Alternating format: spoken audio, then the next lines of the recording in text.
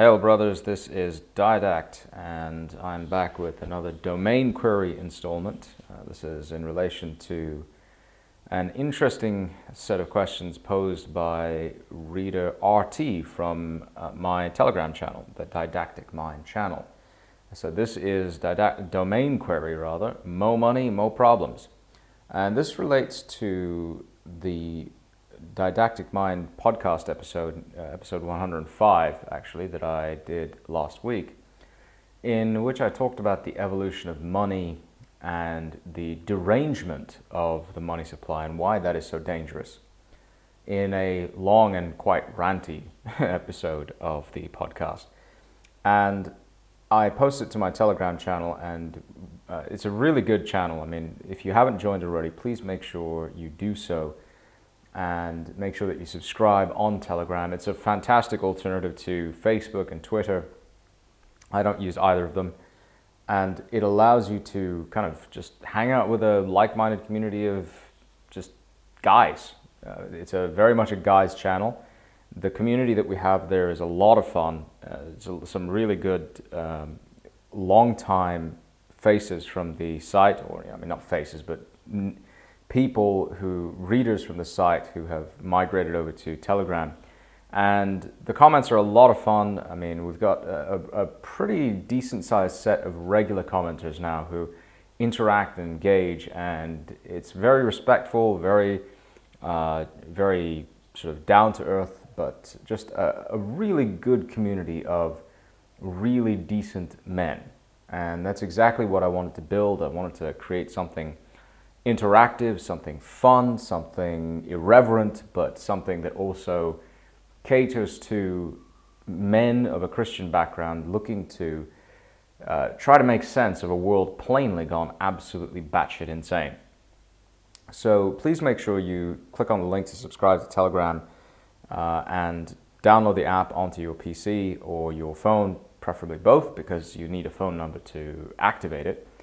And you can post anonymously, you can join, and it is a private group, so if you join, you can be assured that it's not something that will be searchable from the outside, because it's not. But it's just a really good channel that I curate and moderate myself, and I update it many times a day with lots of different news items from various feeds, and I also provide a daily 10-minute update almost every day. There are some days where I'm just like absolutely exhausted. I can't be asked to provide an update of any kind. But overall, it's just a really, really good place to be. And while you're at it, make sure you check out some of the links in the description box. As with anything else, I mean, in a world where you can be persecuted for your political beliefs and your opinions, make sure that you have a VPN installed if you don't already.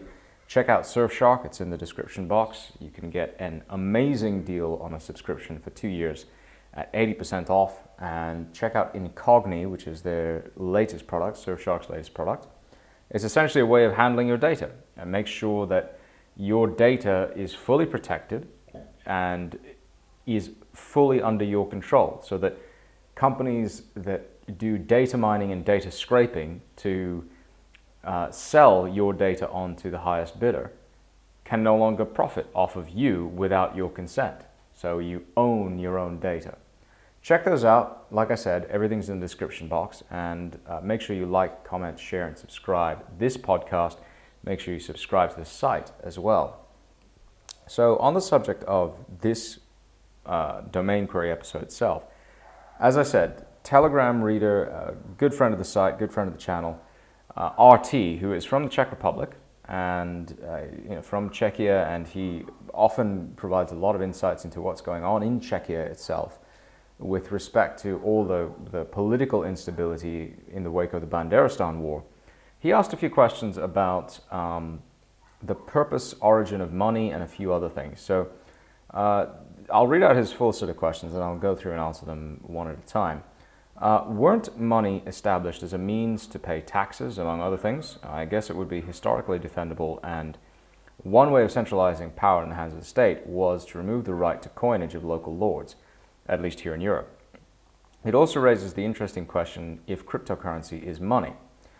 There is political dimension to economy, and I can understand Europe's desire to be independent from Russian energy supplies as much as possible. Although, why to be dependent on the US? Question mark. Autarky is hardly an achievable goal, but still. That leads to the question, what domestic resources Europe has, e.g. coal, and if or to what extent they could replace Russian or American gas. From this point of view, even the so-called green energy has a merit if it is manageable. This question arises due to the fact that Europe was a rich continent even before importing Russian gas, and there is no guarantee that in 2 generations Russian government will still be as reasonable as it is today. So this is a really great series of questions, and I didn't want to just give a few one-line answers in a Telegram post. I thought that this really deserves to be opened up, and again, I mean, I'm very grateful for RT bringing these things to the fore, and I'm very grateful for the opportunity to answer these questions. And as you can see, this is the kind of thing that we get out of the Didactic Mind community. So I'm a big fan of this sort of interaction, and this is what I encourage very strongly on the channel. So with respect to the questions raised, let's go through them one by one. And these are very important questions which deserve thoughtful answers. If we look at how money came to be, how was it established? Was it established to pay taxes, first and foremost? The answer is no, it wasn't. Money the reality is that money arose naturally. And as far as I'm able to determine, money has been around since basically humanity has been around. Some form of money of some kind or another has always existed. Money is fundamentally, as I said in my previous podcast, money is the translation of your life of your time into value. It's literally a translation of your life into the things that you can buy. That's all it comes down to. And that is the fundamental reality of money.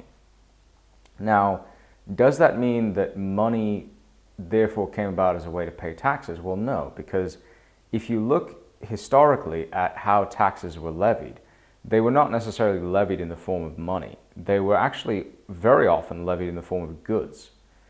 If you look back at the earliest records that we have of civilization, taxes or offerings or requirements to the government were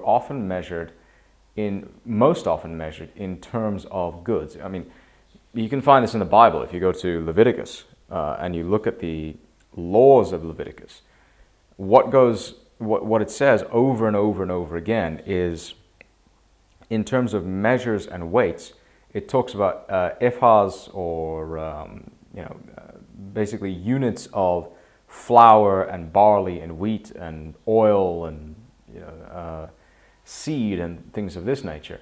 And that was actually typically what people had to offer up as taxes. This is the reality of an agrarian economy, when your entire life income, when your entire livelihood depends on how much crop you produce, or how much milk, or how many cows or how many goats you produce, your farms and your land produces. Then it makes the most sense to tax people in those terms, and that's exactly what historically was done to bring in kind of revenue into the state coffers.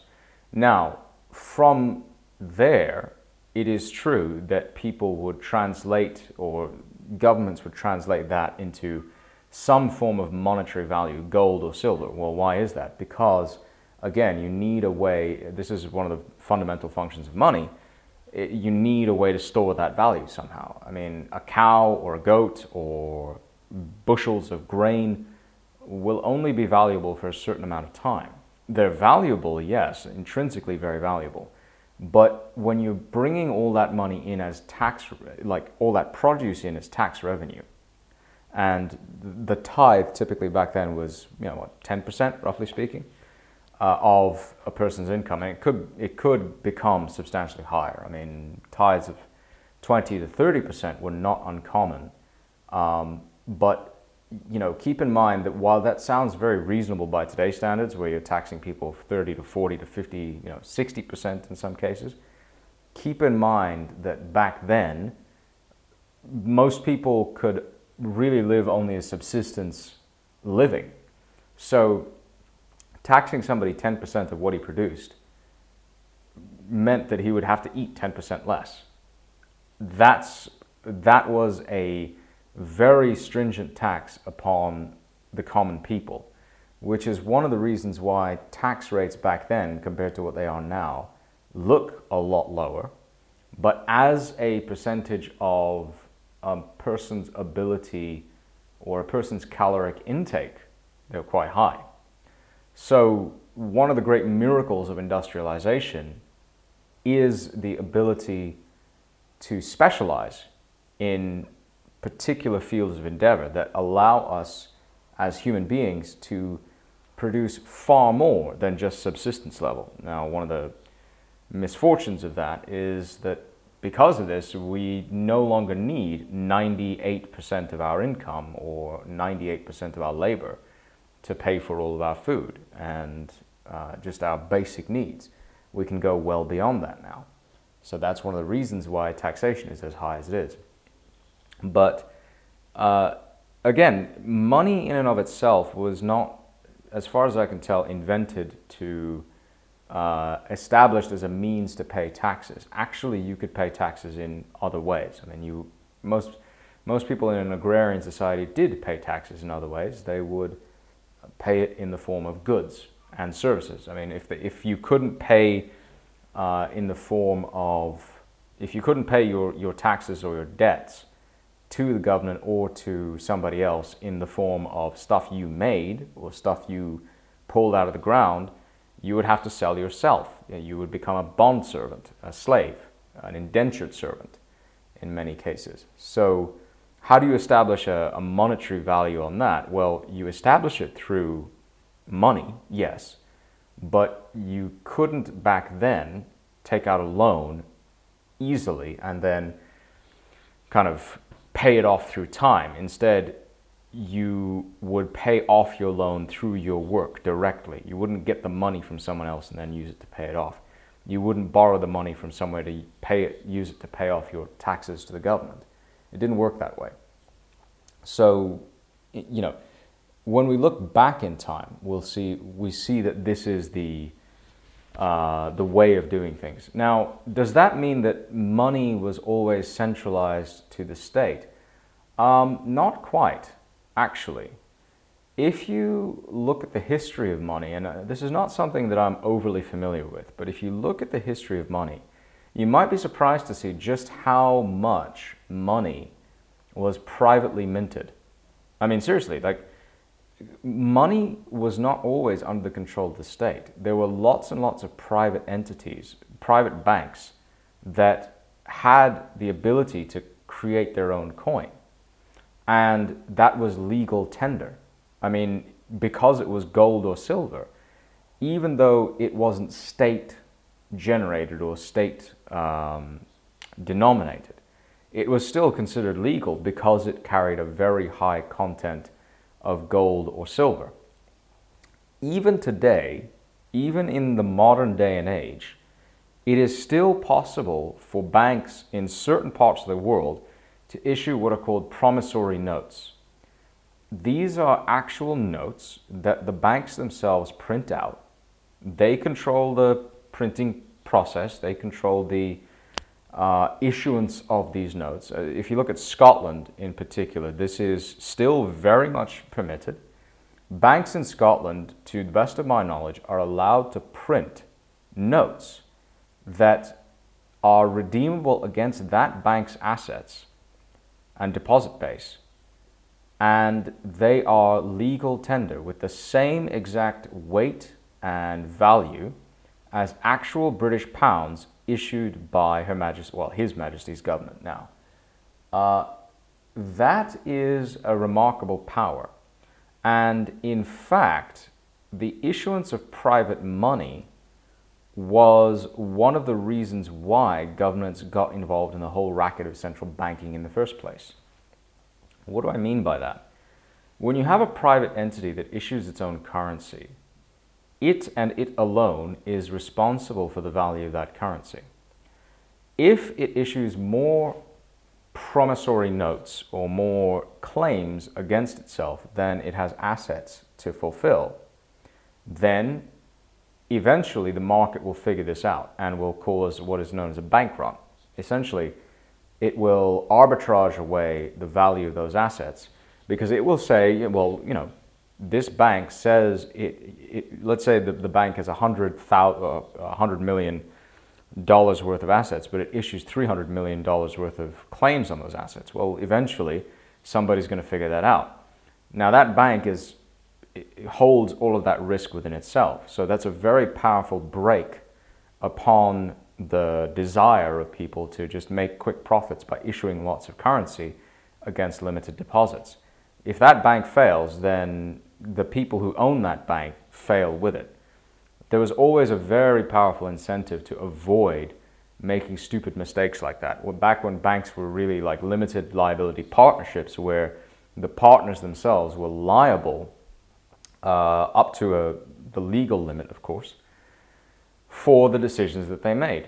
I mean, there's a very good argument to be had for returning investment banks to partnerships, private partnerships, where, you know, if you do something stupid with a bank's deposits, one of the partners can come around and say, you better not screw around with my money because that's my money you're messing with.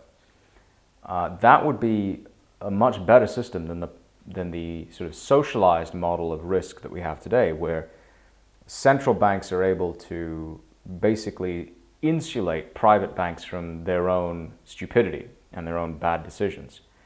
So while there was some desire to centralize the power of the currency, that is true, it wasn't necessarily always that way. And I think what you'll find is, if you go back through history, this is a relatively recent phenomenon, actually.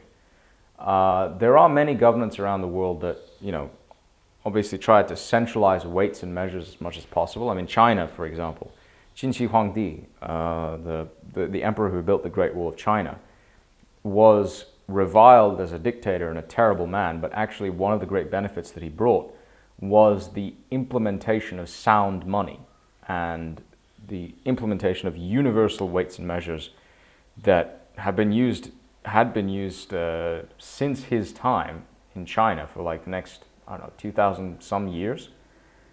He was a very wise man, a very terrible one, but also a very wise man. But that is not to say that it is impossible for private entities to issue some form of currency backed by their own assets. It is still possible to this day. While ownership of currency is a way of centralizing power, that is true. I agree with that.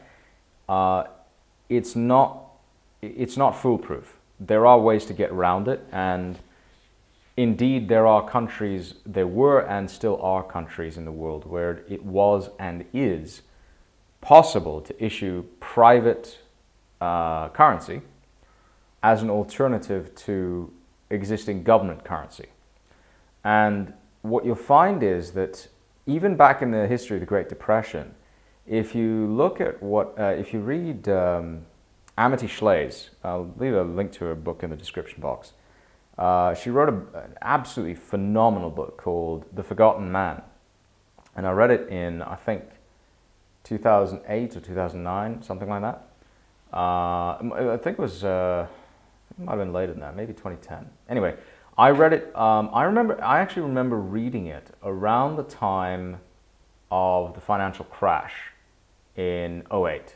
So yeah, I was in Vancouver on the night that McCain lost to Odamas. And I remember vividly, I mean, I was in a hotel bar watching, you know, Obama's victory speech or whatever it was. And at the time, I remember I was reading this book and I was like, wow, this is just, everything in it relates back from 1929 to 2008. This is a remarkable correlation of events. You know, things seem to be following very much the same pattern.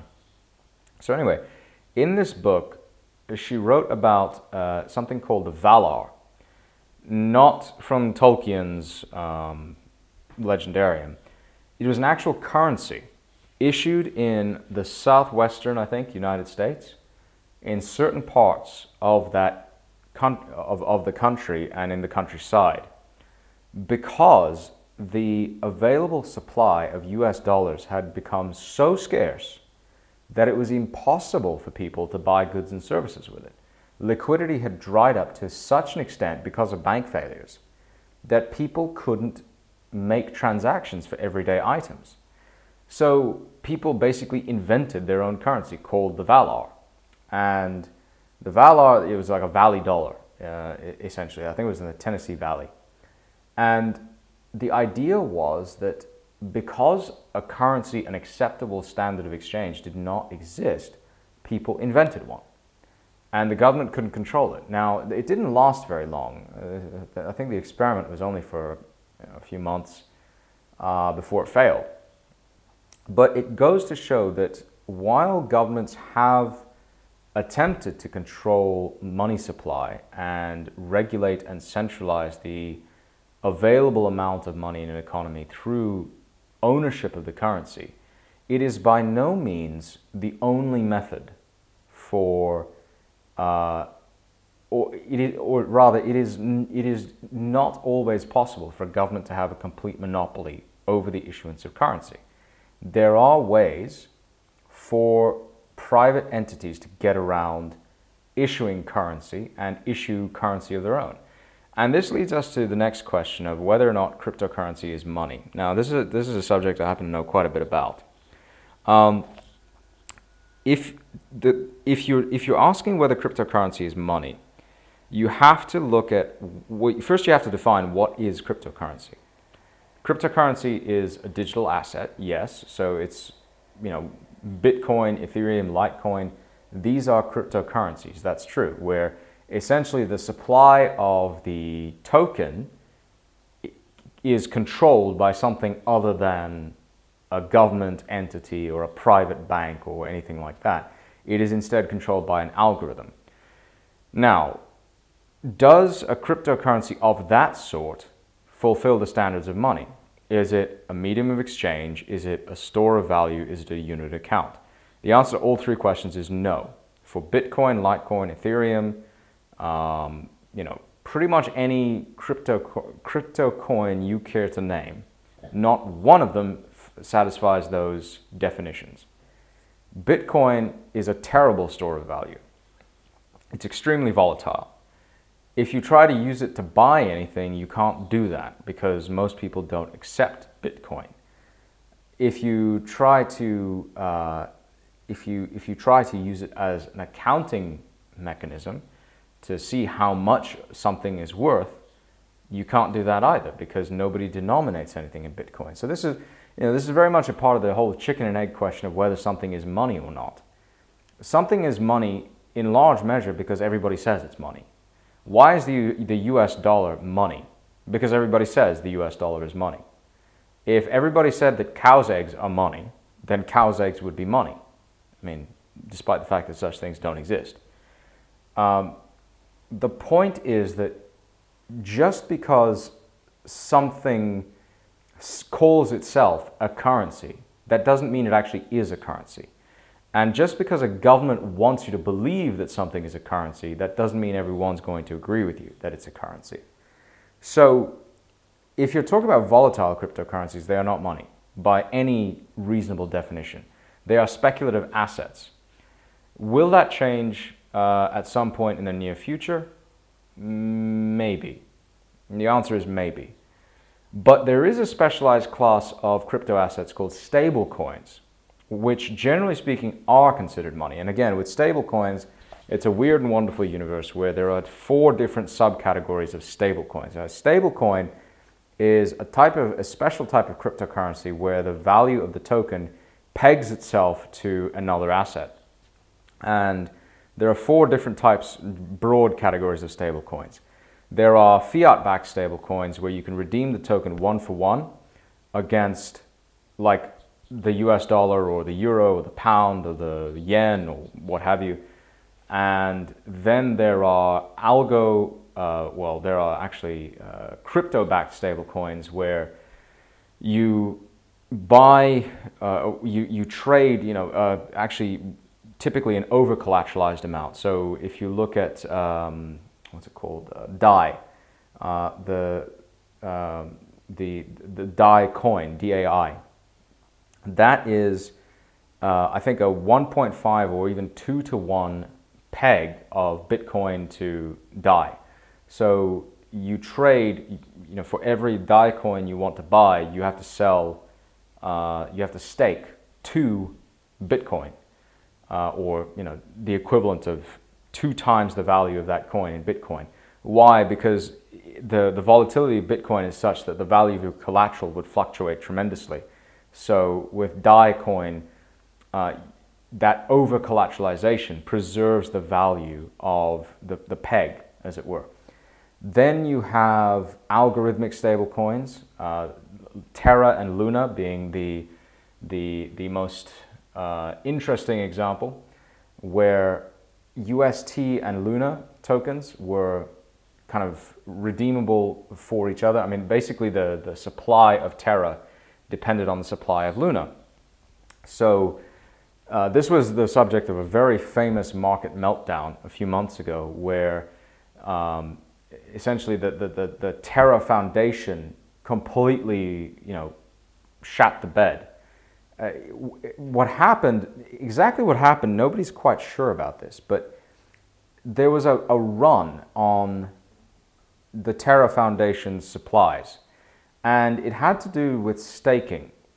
Basically, there were exchanges and protocols out there which offered people ridiculous returns. I mean, like 17% returns for depositing, like in a bank account almost, their holdings of UST into that account. So you would deposit UST and they would pay you 17% yield on that UST. Why?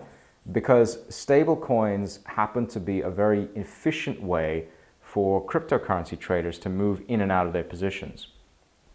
I'm going a little bit off topic here, but this is worth exploring a little bit. UST, in order for the Terra Foundation to maintain the value of that peg, they had to burn a whole bunch of Luna to keep that peg afloat. So the more Luna they burned, the more problematic the peg became, until finally it all just collapsed and it broke down.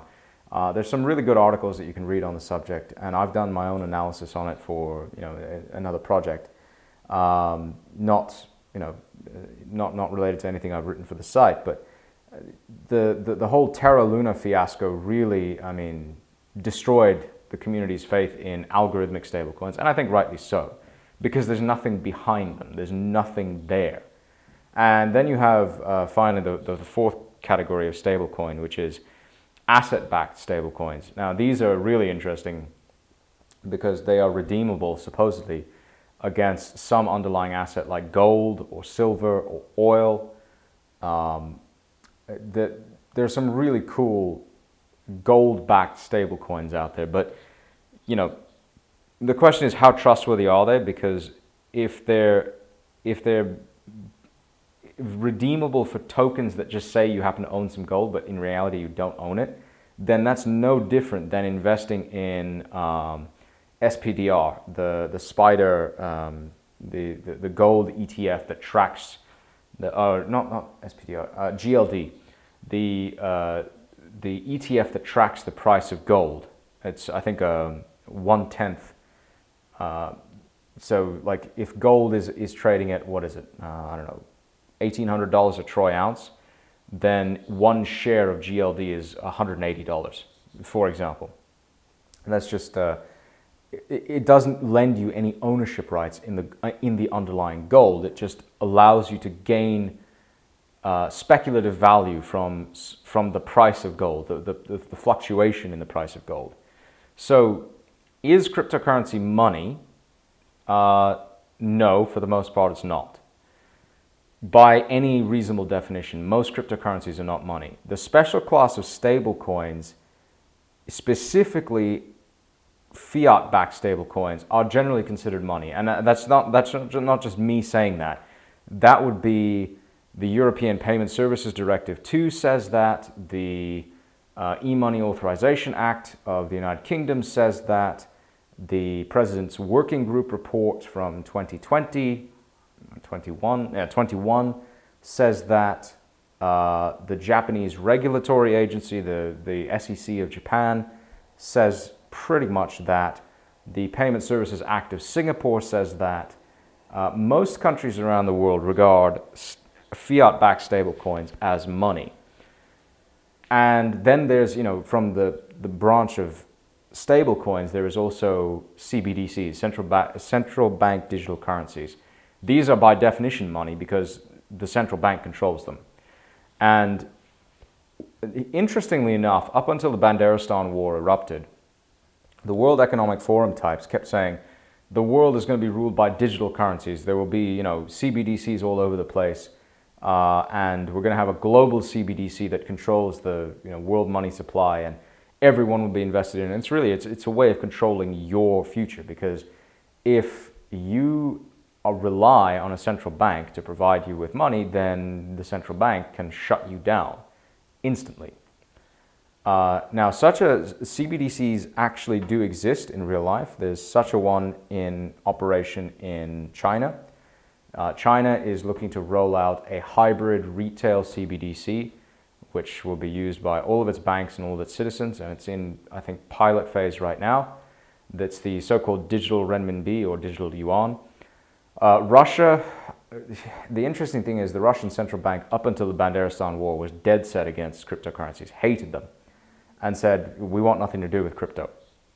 But after the Banderistan War, the Central Bank of Russia decided to look into the idea of creating a digital ruble, which will, I think, go live next year.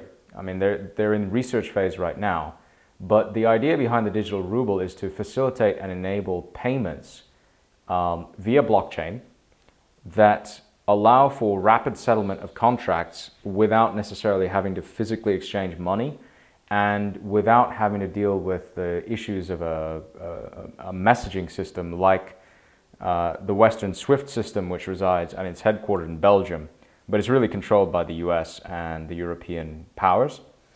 And the Russian SFPS, I know because I've done a project looking into some of this stuff, the Russian payment system is probably, I would say probably as good as SWIFT in terms of its capabilities, but is nowhere near the scale and power of SWIFT. I mean, SWIFT, there's something like 12 billion messages sent every year along SWIFT. That's the number I remember from my research.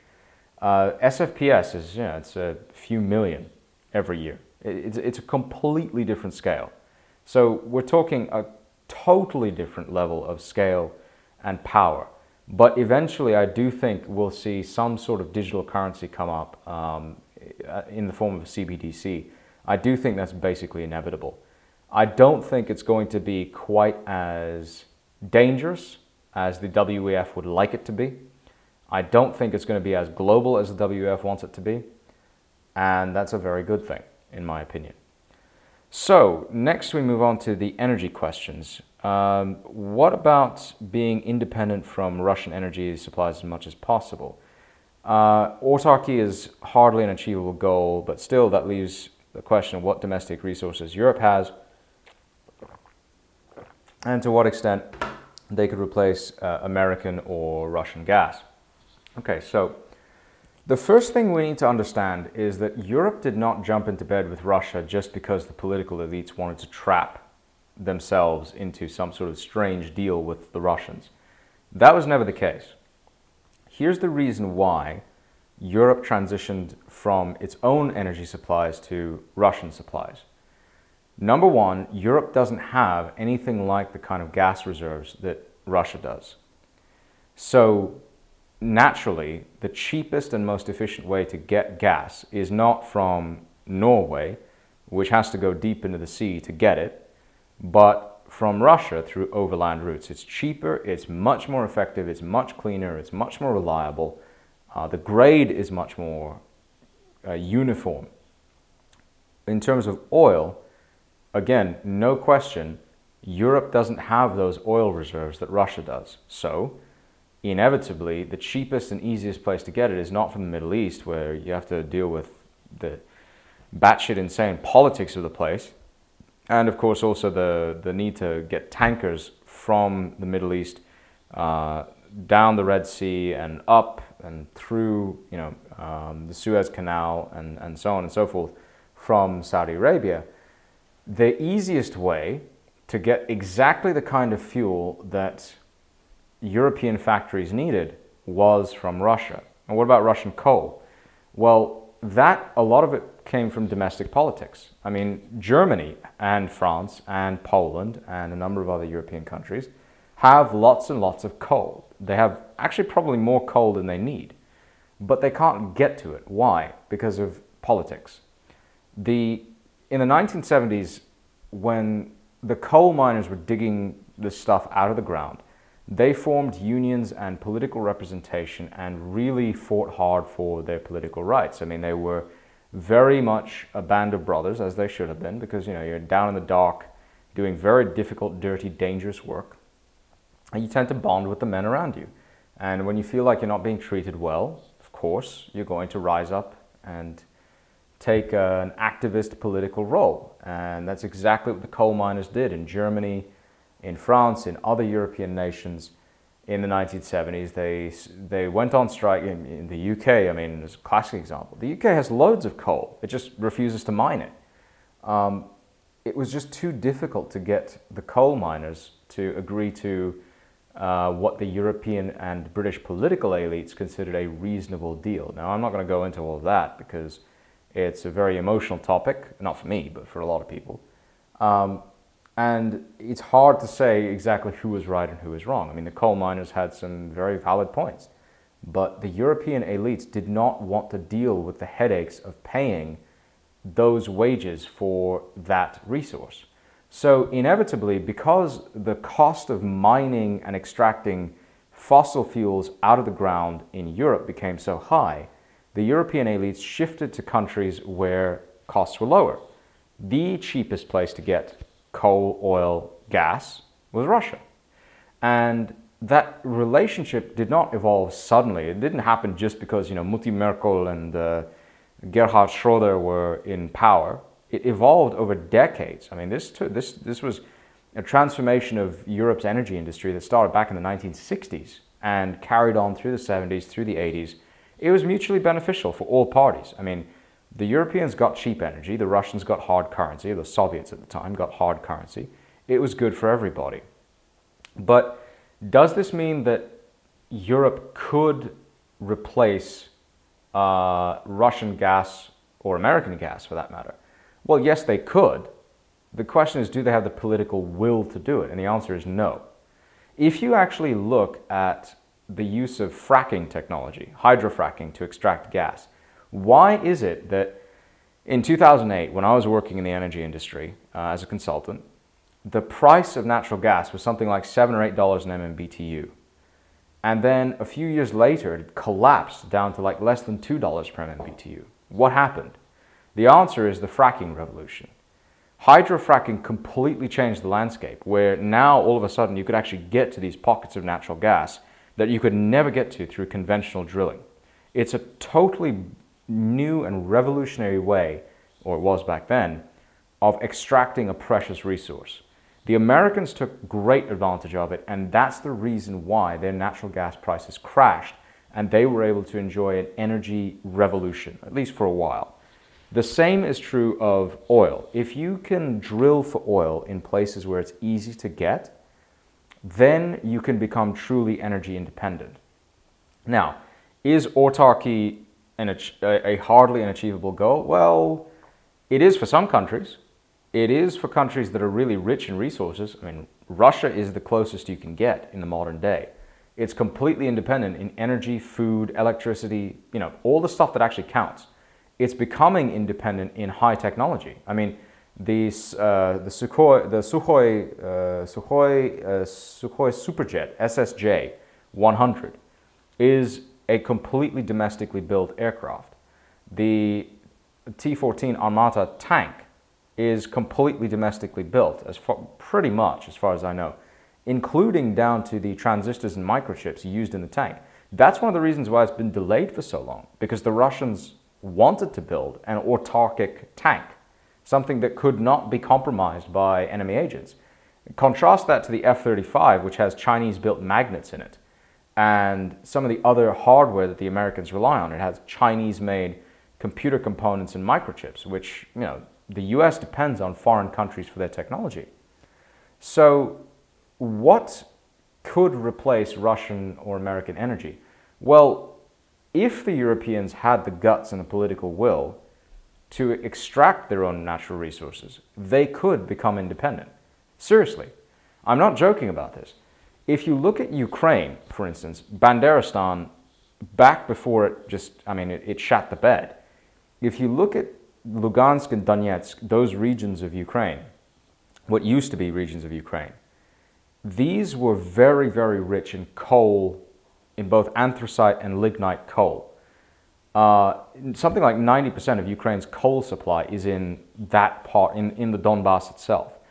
Ukraine's offshore oil and gas fields are some of the richest in Europe.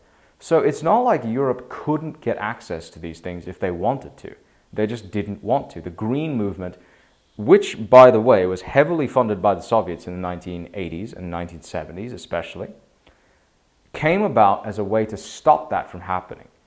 And Europe found itself trapped in this very weird political environment where you couldn't do oil, you couldn't do gas, you couldn't do coal, especially couldn't do coal because it's, the fuel of Satan and so on. In reality, it's very energy efficient relative to all the others. That is why in the United States, baseline power plants are almost all coal-fired plants. That is why in China and India, they're building coal-fired plants like you wouldn't believe. There's really no other more efficient way to get electricity. Is green energy manageable? No, it's not.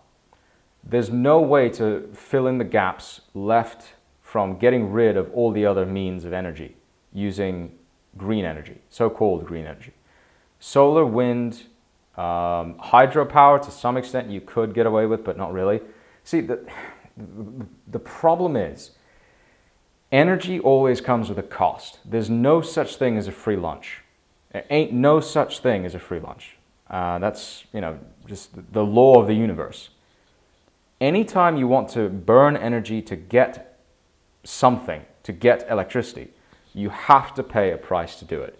With hydropower, you have to build a dam and put in turbines, and that creates a whole lot of ecological and economic problems which you have to figure out. It's not straightforward.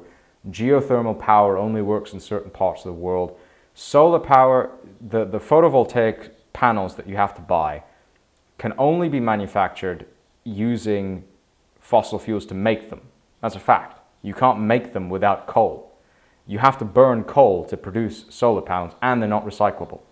When they expire, when they lose their ability to do what they do, you have to bury them in a landfill, and they leak chemicals into the soil. The fiberglass blades and the towers that you build for wind turbines, those are not recyclable either, and you need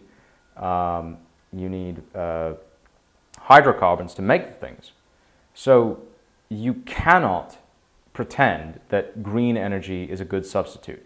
More than that, you cannot pretend that even if you covered all of Europe in solar panels, it still wouldn't be enough, because you wouldn't have the availability of the sun hitting those panels to properly generate enough electricity. More than that, it's not just a matter of generating the electricity, it's a matter of transporting the electricity. And this is really where you get most of the losses in electric power capacity. Number one, these sources cannot generate enough power to meet peak demand. They just can't. It's nowhere near enough.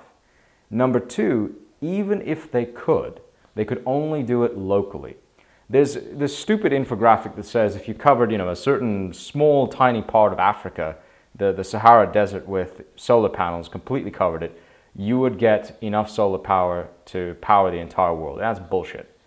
Because even if you could generate the capacity, you can't transport it. in an efficient enough fashion to get it to the places it needs to go without losing all of the electricity. All of it. Can't be done. So you cannot get away from the need for fossil fuels.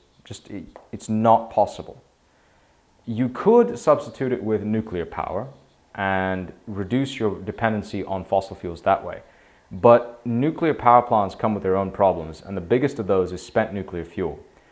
This is one of the reasons why the United States has had such a difficult time building nuclear power plants over the last 30 years. Where do you put the spent fuel? When you have a nuclear power plant with 3 reactors, typically, you run 2 of them per year, and then one is shut down and being cleaned out, and all the spent fuel is being removed. It has to be removed and stored in very specific ways. So you've really only got 2/3 of your generation capacity running at any point in time. But technology has advanced to the point where you can build very safe, very well maintained, very relatively low maintenance nuclear reactors. I mean, there's no good reason to avoid using nuclear power. It's a tremendous, tremendous asset, but it doesn't come for free. There's no such thing as free, okay? So is it possible for Europe to become energy independent? Yes. I mean, there's plenty of coal still in the ground in Poland, in Germany, in the UK. Is it likely? No, because the Europeans have convinced themselves that these energy sources are dirty and unclean and ugly and sinful, and that's ridiculous. They're not. They do come with a cost. Yes, if you burn coal, your air is going to be more smoggy and sooty and nasty. Yes, if you extract gas out of the ground, your air quality is going to be a bit lower. That's true. But this is where, private property rights comes in. You can compensate people for the damage done to their environment by making them owners, stewards of that resource. They can control the revenue streams that come in from it. They can control the air quality around them, and they can be compensated by the companies that come in and kind of exploit these resources. I mean, this is where the capitalist free market mechanism becomes so important. This is exactly why we have that mechanism.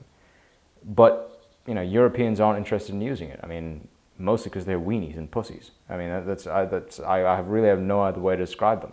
They've sacrificed their future standard of living on this ridiculous green dream of net zero carbon emissions. I mean, why would you? It's such a stupid dream because they think that carbon dioxide is a problem. It's not. Carbon dioxide is a natural byproduct of industrial development and growth. And, well, really, it's plant food. So why on earth are we depriving ourselves of growth for something that doesn't affect us? Carbon dioxide is not the driver of global warming. In fact, it is, if you actually look at the ice core data, you're going to realize that temperatures increase and then carbon dioxide output increases. It's not the other way around. The CO2 emissions lag temperature increases by about 700 to 1,000 years. And that's been known for 20 years now, something like that. So the Europeans have done a very good job of convincing themselves to destroy their own futures. And really, I can't have very much sympathy for that. The rest of the world doesn't think that way. It would be possible for Europe to become energy independent if it wanted to, but it doesn't seem to want to. That's, I think, quite long enough. This has gone on for a while and my voice is a bit hoarse, so I am going to end it there. Thank you, as always, very much indeed for listening. It's a pleasure to answer these questions. I hope I did not ramble on too much, and I did actually provide some answers and some good information. Please remember to like, share, comment, and subscribe. And if you have any follow-up questions, be sure to join my Telegram channel. You can interact with me directly there. You can interact directly with my community there. They're a really good bunch of guys. So make sure you do all that, and I'll talk to you next time. Thank you very much. This is Didact, and this has been Domain Query. Mo money, mo problems.